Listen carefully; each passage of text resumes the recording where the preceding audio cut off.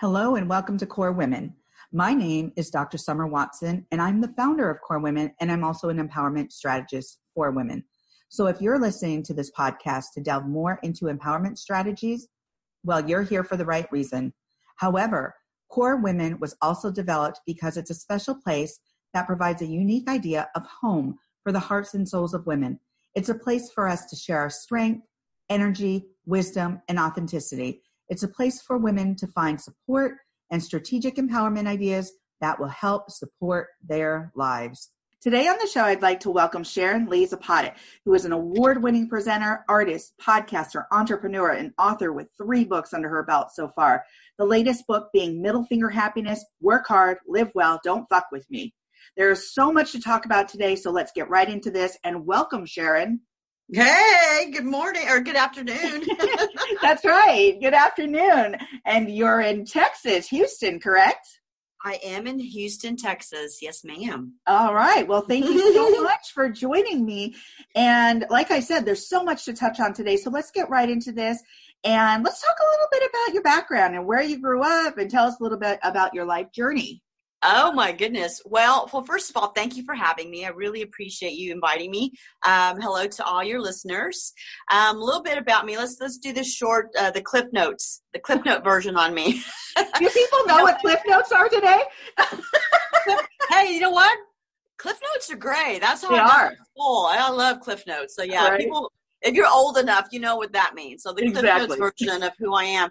So a little tiny snippet would be I'm an Army Air Force brat. So I have been to 37 of the 50 states. I went to 8 schools in 12 years. So do the math. That means we were uprooted a lot. I was a really quiet, insecure kid growing up. And then as I got a little older, I would say out of high school is when I have gotten louder. And then, of course, the older I've gotten really loud. I was raised by a great dad who actually, you know what, he had a drinking problem. When we go back now, we're really good friends, my dad and I. He was dealing with his wife at the time, which was my mom, my biological mom, who's an abusive, narcissistic person. And we don't have a relationship. That was severed about 9 years ago. And it was a really tough decision I had to do. But when I did that, Dr. Watson, I don't know what we call these, your factory installed gifts just blossomed and bloomed. And it's amazing when you make an executive decision in your life to remove toxic people. And unfortunately, they could be parents, siblings, spouses. I mean, even children. I mean, it's just one of those things that people don't want to talk about, but it happens. And so fast forward, I'm remarried. I have a 29-year-old and I have a 12-year-old and 3 rescue dogs. I live here in Houston. And in my community, I'm an up-and-coming writer, author, podcaster, and artist. And I give back to the community. And one of my favorite charities that I do give back to is HAWC, Houston Area Women's Center. And that is their mission is to stop domestic violence for all. And my proceeds for my art sales go to them quarterly. And I've been really, really pleased that I've been able to help them out. And it helps me as well. Oh, yeah. My goodness, you are doing a lot. And thank you so much for talking about your journey and your background. And boy, howdy, that is a lot of schools that you've been through. So being a military spouse and for over 20 something years, I've seen a lot of military kids that have to uproot and go from school to school. And either, you know, there are a couple of things that happen that it's really hard for them to adjust and get into that environment. And they end up dropping a lot of close friends or not creating a lot of committed relationships because they know that they're going to have to go to another school and another school and another school. How did that work for you in regards to relationships as you grew up and you did go to so many schools? How did that impact your relationships? You know what? Looking back, I hated it. I always felt like, especially walking in 5th period biology, you know, junior high actually high school. I just wanted to be an ice cube and just melt in the cement. You know, I really didn't even want to be there. But looking back, I wouldn't change it. And I'll tell you why. I was exposed to so many different cultures, ways of thinking, definitely seeing so many parts of the country. Was it hard? Yes. My best friend was, and still is, my brother. I have a younger brother. We're almost 5 years apart, and he was my friend, my friend, much younger than me. And then my other friend you're going to laugh, or maybe you won't because you're a writer, was my journal, the spiral journal that you would pick up at the drugstore. And I've journaled all my life. And I guess that's why I led into the path road, the way to writing and becoming an author. But writing for me, journaling, it's always been there. So my friendships that I've developed as I've been older are really good. They're really deep and rooted. I mean, I have friends that I've been friends with 20 something years, 25 years. Yeah. And and they're very few. Wow.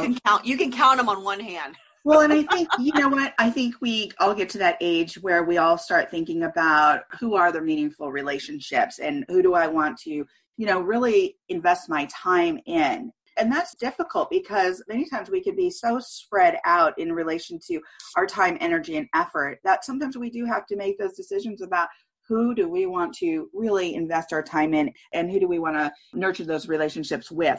So something that I want to get back to, though, that you had mentioned that one of your best friends was your journal, and this led to writing. So tell us about your books. Tell us about the titles of your books and the inspiration for your books. Oh, okay. Gosh, where do I begin? You know what? I'm just one of those people. I'm a storyteller by nature. And I've learned that, especially if you're working with men and you're in a boardroom, you got to get to the fucking point immediately. Like they just want the facts, Right. They want the facts. But I've also learned to know when to tell your story.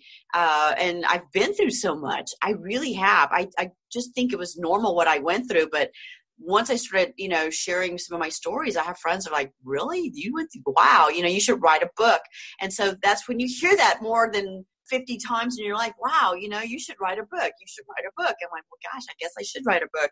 But, and I think really deep down inside, I knew for me, reading was therapy. Reading was my self-repair.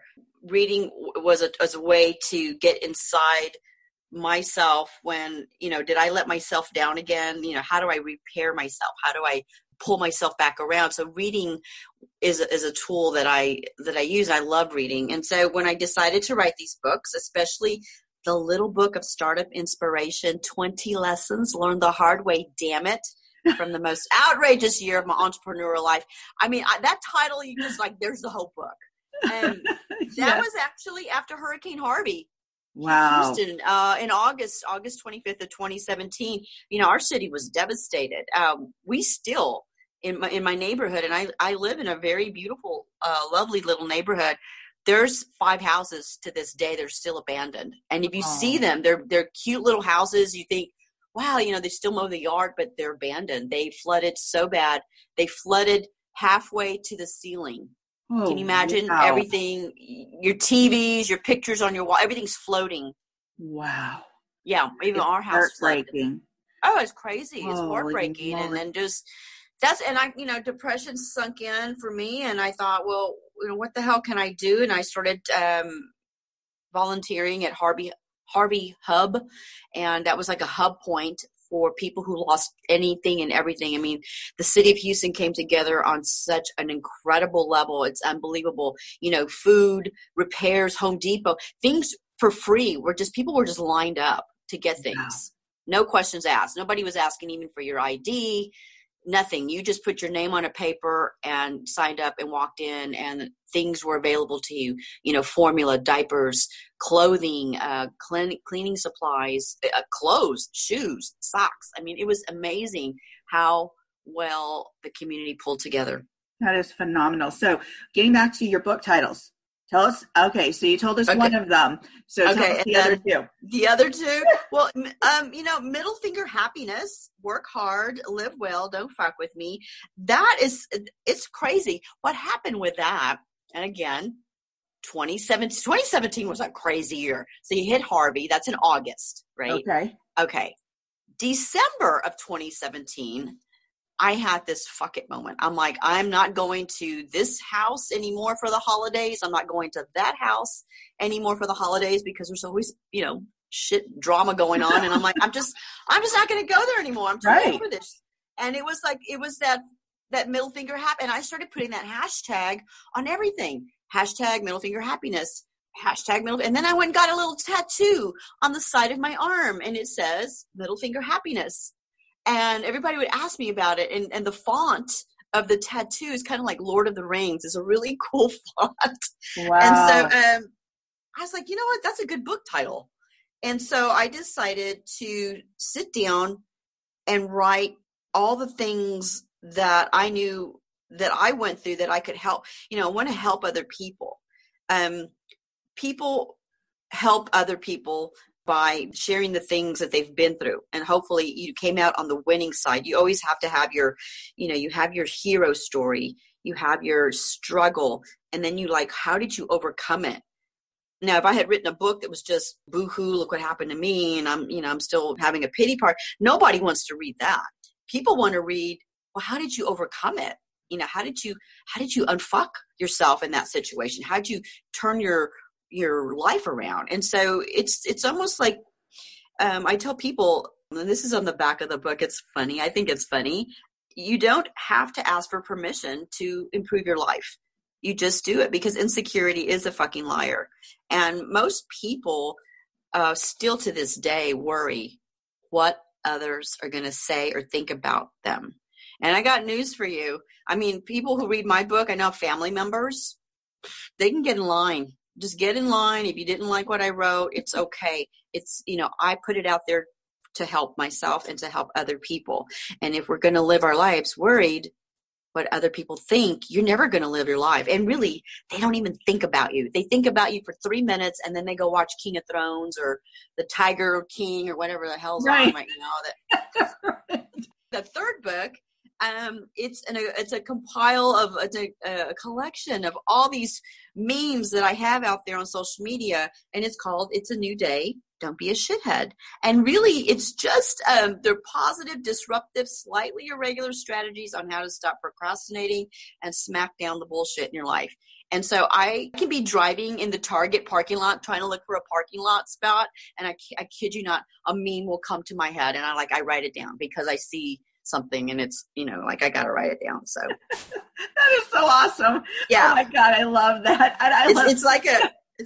Here's to the back. It's a new day. Don't be a shithead. It's like using MapQuest to guide you through your thick head of being overwhelmed and to get shit done. This book can also be used when faced with angry moms in the carpool lane, fuck nugget family members, and people you meet who are idiots and other troublemaker situations. It's all in here.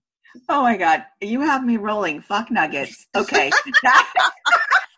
Hey, we all, you know what? We all say it. We all think it.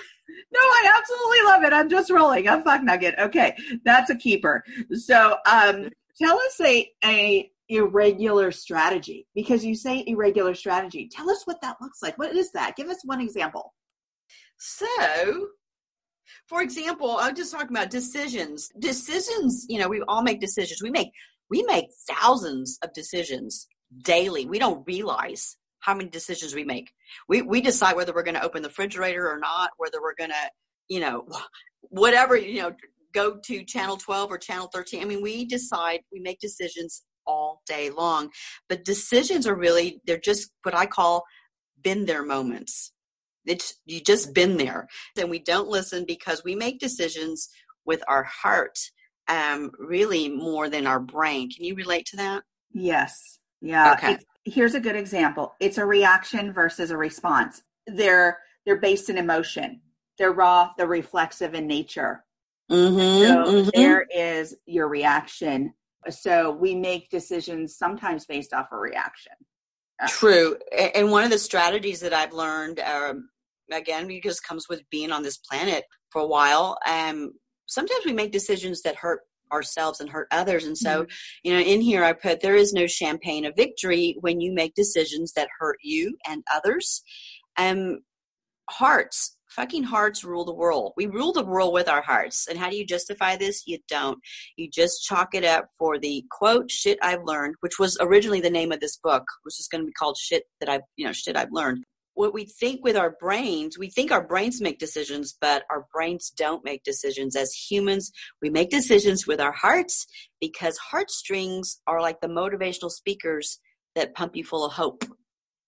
Oh, wow. Wow. That's pretty cool. Yeah. So cool. Thank you. Yeah, so yeah, every time I have a quote, there's a short little story underneath it that I wrote. This is a good one too. It says, who says you have to keep someone else's circumstances? Sometimes you just have to tell them to grow a pair of balls and let them take on their own challenging circumstances. And so how did I come up with that? You remember as kids, you would say, you're not the boss of me. Yes. Well, that should have stuck with us. And that's it. You turn the next page. These are short stories. I mean, you did like one page. I love it. And here's the thing, folks. Sharon, I think I found her on Instagram somehow. And when I did, I was drawn in because of her words and her uncensored self-expression and her creativity, because she is so creative in both what she says, her stories, her art. She takes all this creativity and she puts it into a book. She's an artist, so she's a painter. She is an entrepreneur. And the way that she does all this is so unique. So you're definitely going to want to check out her books because, yes, they might be memes, they might be stories, and they might be something that resonates with you and gives you the freedom to make decisions that may have maybe looked different yesterday and feel better today. So I like the way you said that. That's a good, that's a good point. So let me ask you something. So on the back of your book, it states you write good struggle books. I like that. I really like that. Can you tell us what this means? So for anybody who's listening and you're thinking about writing a book, the first thing you should do, and I'm going to get to the back about how you write good struggle books, but you should always write the back of your book first. Because what do we do when we're at the bookstore? We look at the cover and we're like, ooh, and then what do? We flip the back over, right? Right. And we flip the back over, and that's the trailer, so to speak. Absolutely. That's the trailer for your book. So when I wrote that, I write good, she writes good struggle books and how to do things to stop struggling. And so we all struggle. And there's not one person on this planet that does not struggle. I mean, you can struggle trying to learn how to tie your shoe when you're 4 years old, but it's a baby struggle. And as a grown-up, you might struggle because you got to meet your ex-spouse in the mall parking lot and switch kids for the weekend. I mean, there's so many different kinds of struggles. And so I just write good struggle books because I've been there, and it's, they're funny. And they're also a little sad, and it's funny again. So it's kind of going to the buffet, and you're definitely not going to be bored. Appropriateness is not inside this book. I think that's what's made it so popular. Right, and it's really authentic, and it's who you are, and you are putting yourself out there and saying, "Hey, this is strategy. This is stuff that I'm going to give you. Use what you find helpful." And I love that. So thank you. Yeah. So let's get to you being an artist, your other side of creativity. Let's talk about your art. What inspired you in relation to your art, the type of art that you do, your art studio? I know that's a loaded question. There's several questions there, but tell us about the art studio. Tell us about your art and your inspiration. Okay. So in kindergarten, I went to a crowded kindergarten school. I went to a crowded school here in Houston at that age. Every day, every day there was art class. And I would put the apron on and I would stand in line. And there were like 20 kids. And each kid was given like a brush and like 2 colors and a little, you could choose 2 colors because you only got to paint with 2 colors. And you could only paint for like 10 minutes. And then you had to stop so the next kid could take a turn. Oh, wow. Well, I never, ever got to take a turn. I was a small kid, so I always pushed to the back of the line. So by the time it was time my turn, the bell rang or whatever, we had to sit in our chair. The whole year for me was like that. And it was like, I think that's where the little middle finger happiness was already developing. It was already like, shit, I'm never going to paint. I would even tie knots in my apron so they wouldn't come off. Oh. But anyway, I knew in kinder I wanted to be an artist. I wanted to be an artist, and I wanted to write books. And I think I told you this. I wanted to be Indiana Jones, and was like, those are the 3 things I wanted to do. And if you go back to those times when you're a kid, those are the things you should be doing. Yes, we have to have jobs that pay the bills and put food on the table, responsible. But if you wanted to go back to artwork, go back to it. Find time to do it. And so years went by, and I would always doodle and scribble and draw and art. Took one art class in high school. But growing up, I was told that is not a real job. That is not how people make money. You will never make money as an artist. You will never make money as a writer. And again, narcissistic mom really putting me down. And this is just a tiny bit. It's in my book. But I was thinking, okay, that's not the real way to make money. You go to school, you get a degree, and you go to get a real job, and you do those things. And about 20 years ago, I just decided to buy some canvas and get inside my garage, and 2 bottles of red wine and some music was on. And you know what? I just started painting, and my husband had never seen my artwork. And he's like, you made that? I'm like, yeah. Well, why don't you keep doing that? That's pretty good. And so I just started doing the abstract, and it's all really, I can't even explain it. It is totally from my energy, from my soul, it's from inside. You can tell when you see the artwork, that energy, that's Sharon. You can just see it because you just see it. And I can't even explain it. And then I'll zoom forward. Let's do the cliff notes. 2 years ago, or a year and a half ago, I was looking at the studios here in Houston, Texas. They're called the Silos. It's the largest creative campus here in the U.S. And it's 80,000 square feet of all kinds of artists, architectures, even therapists. It's a really great place. And I walked in and I saw this. I'm like, I want a studio here. I know I probably couldn't afford it, but I would look and look. And one day I went in and I was like, I had my income tax check return. And I'm like, screw this. I'm going to get it. I put my down payment. I put my deposit, and I had no fucking plan on how I was going to do the rent for the next month. How crazy is that? Wow. I was incredible. Like, yeah, my husband's like, hey, what'd you do today? I'm like, I got a studio. He's like, what? I'm like, how are you going to pay for the rent? I'm like, I don't know. Well, guess what I started doing? I started doing these little tiny workshops, how-to workshops, how to write a book, how to publish your book on Amazon, just teaching what I knew. And my artwork, I look back then, it was kind of dark. It's not as vibrant as it is now. Artwork is a journal, and you can tell what's going on with an artist if you really look at their writing, and if you look at the music they're creating, and you look at the artwork they design. It's a journal, and if they're open enough and vulnerable enough, you can start seeing, wow, this is she or he is going through a good period. Oh, they're going through something really hard right now, and it shows. And so right now, I'm really into energy and positivity, and a little bit of darkness is in there. You'll still see a little black on that yellow canvas, but it's in there. And I just started doing it and started putting pictures on Instagram and Facebook, and they're selling. I mean, they sell. Unfortunately, we're in shutdown mode with COVID-19 right now, and it's hurt a lot of people, a lot of businesses. Yes, it has. And I love how outside of COVID-19, and yes, it has hurt a lot of businesses, but what I love about this conversation is how you've developed and how you're really honest about, there's still a little darkness, but there's a little darkness in all of us, right? Yeah. Oh, of course. When you talk about your art, and we're never completely self-actualized until we're dead, right? So hopefully we continue to learn and self-actualize through that process. And that is our journey. And through that journey, that is reflective in your books, that is reflective in your art. And tell us now, I'm going to ask you about your podcast. Tell us a little bit about your podcast and where you find that. Well, it comes all full circle. If I can describe everything, it's how many pain-free days can we really have while we're here?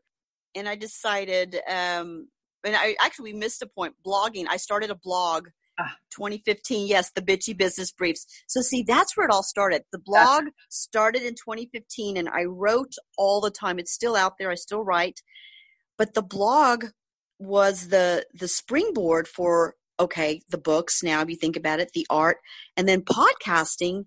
Honestly, podcasting is another form of communication. And I remember, and if anybody's listening, if there's anything you can take from today's podcast, don't wait to start a podcast. I was told you have nothing to sell, so don't do a podcast. Well, it's really not about selling something. I mean, if you do, it's fantastic. Of course, I promote my books, but if you just have a passion you want to share with other people, then yes, do your podcast. It will grow, and hopefully the little business hat will pop in, and maybe you do write some type of, I don't know, PDF, a downloadable, something that they can get from you. But the podcast came from Middle Finger Happiness, the book. Mm-hmm. And I'm like, you know what? I'm going to name my podcast Middle Finger Happiness. Work hard, live well, don't fuck with me. And the guests that I have on range from, I've had doctors all the way, heart surgeons, to small business owners. People have distilleries. There's a friend of mine has a rum distillery, other authors, veterans, people who just people. But I asked this question, who are you? What do you do? And what was the biggest struggle? What was your favorite mistake? And we just talk, and we usually have a cocktail or a glass of beer or wine, or sometimes we just do coffee early in the morning. It just depends on the day. But that's Middle Finger Happiness. It is on iTunes and Spotify and Anchor and Google. Well, that is awesome. Now, let me ask you another question, because we've talked about many ways here about your creativity. Can you provide a couple of tips to listeners about how they might be able to tap into their creative side? As you said about the podcast, start. If you have something to say, don't wait, start. But can you provide a couple of other tips about how somebody can do that? Oh, absolutely. And I learned this through another friend of mine who's really, really smart young man. He's much younger than me. And it's like the reverse mentoring, the younger person mentoring the older person. But take a piece of paper and draw a circle in the middle and write me, M-E. That's you. So write me, or write your name. Mm-hmm. And then like a spoke or like spider legs, you're going to draw a line with a circle. So now you've got the circle in the middle, and you've got maybe 1, 2, 3, 4, 5 lines and those circles. So it's kind of like a mind map. Okay. Start with you, and then in the other circle to the right, put something that you're good at. Communications, maybe drawing, maybe what you all have a factory installed gift at birth. All of us came like a car, has powered windows. Well, we all have factory installed gifts. So again, podcasting is simply a platform to share your passion, your voice. There's so many different types of podcasting. It's not a saturated market. It's going to continue to grow. People are listening to podcasts right now in their cars, or maybe they're at work. Got your earbuds in. We live in an earbud world, so definitely podcasting. Google how to start a podcast. Right. If you want to write a book, Google how to write a book. Everything's already figure outable, people. You just got to do it. So look back at your skills, your talents, but start with that little mind map, that circle with you in the middle. And then maybe you want to do cartoons. Maybe you want to teach a class. Maybe, we all have things we want to do. We're not put here on this planet to go Monday through Friday, get our paycheck, sit home and watch TV and go to bed and wake up and do it the next day. Yes, I've done that. And after a while, you're on autopilot. You're not living. And if you can just turn that talent that you have, that little factory installed gift, into a hobby, and more beautiful is if you can make some money from your hobby. But look at it. How can the hobby bring you pleasure as a creative person? We're all creative. Everybody's creative. I don't care who you say you are. You think, I could never draw. Yes, you can. Yes, you can. You just haven't tapped into that. Well, I love your suggestions, how people can tap into their creative side. Oh, yeah. I mean, you can even like take rocks from the road and go paint them. Go paint butterflies or flowers on them. I mean, it doesn't take much. Your brain loves that. Your brain, and that's another thing, your brain continues to grow. Just like a muscle when you lift weights, you do some bicep curls, what's going to happen? Your arm's going to get firmer. You're going to see a little muscle. Well, the brain's the same way. And so, you could be 50 years old, 60 years old, 30 years old, whatever. It doesn't matter. Your brain can still grow. Well, I love that. I love your suggestions, your positivity in relation to how people can become more creative, how they can find their creative side. They are creative. So let me ask you, and we're getting to the last question here because we've talked about so much, you've given so much wisdom, but if you were to leave the listeners with some words of wisdom, what would they be? Ooh, Lordy. Wow. Well, because I am a small business owner, the beauty of it is if you get really, like my friend Dan Meredith, who's in England, Sharon, you go balls deep on one of your skills, like every day for 2 years.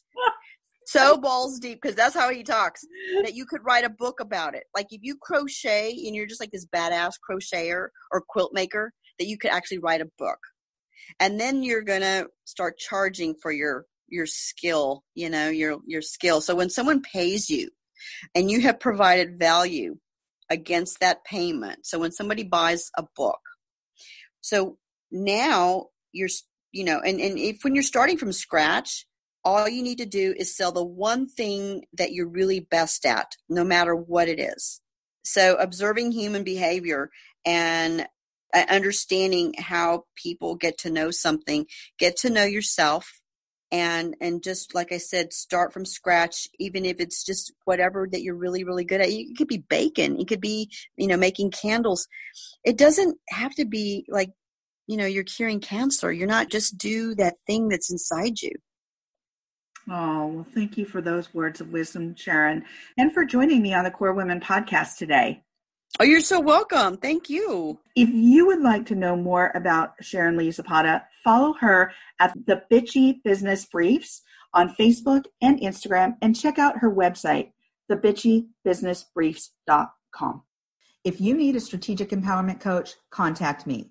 If you want to tell your story of empowerment or how you have reconstructed your life to drive change, send me a video or an email of your story, providing permission to use it on my social media platforms.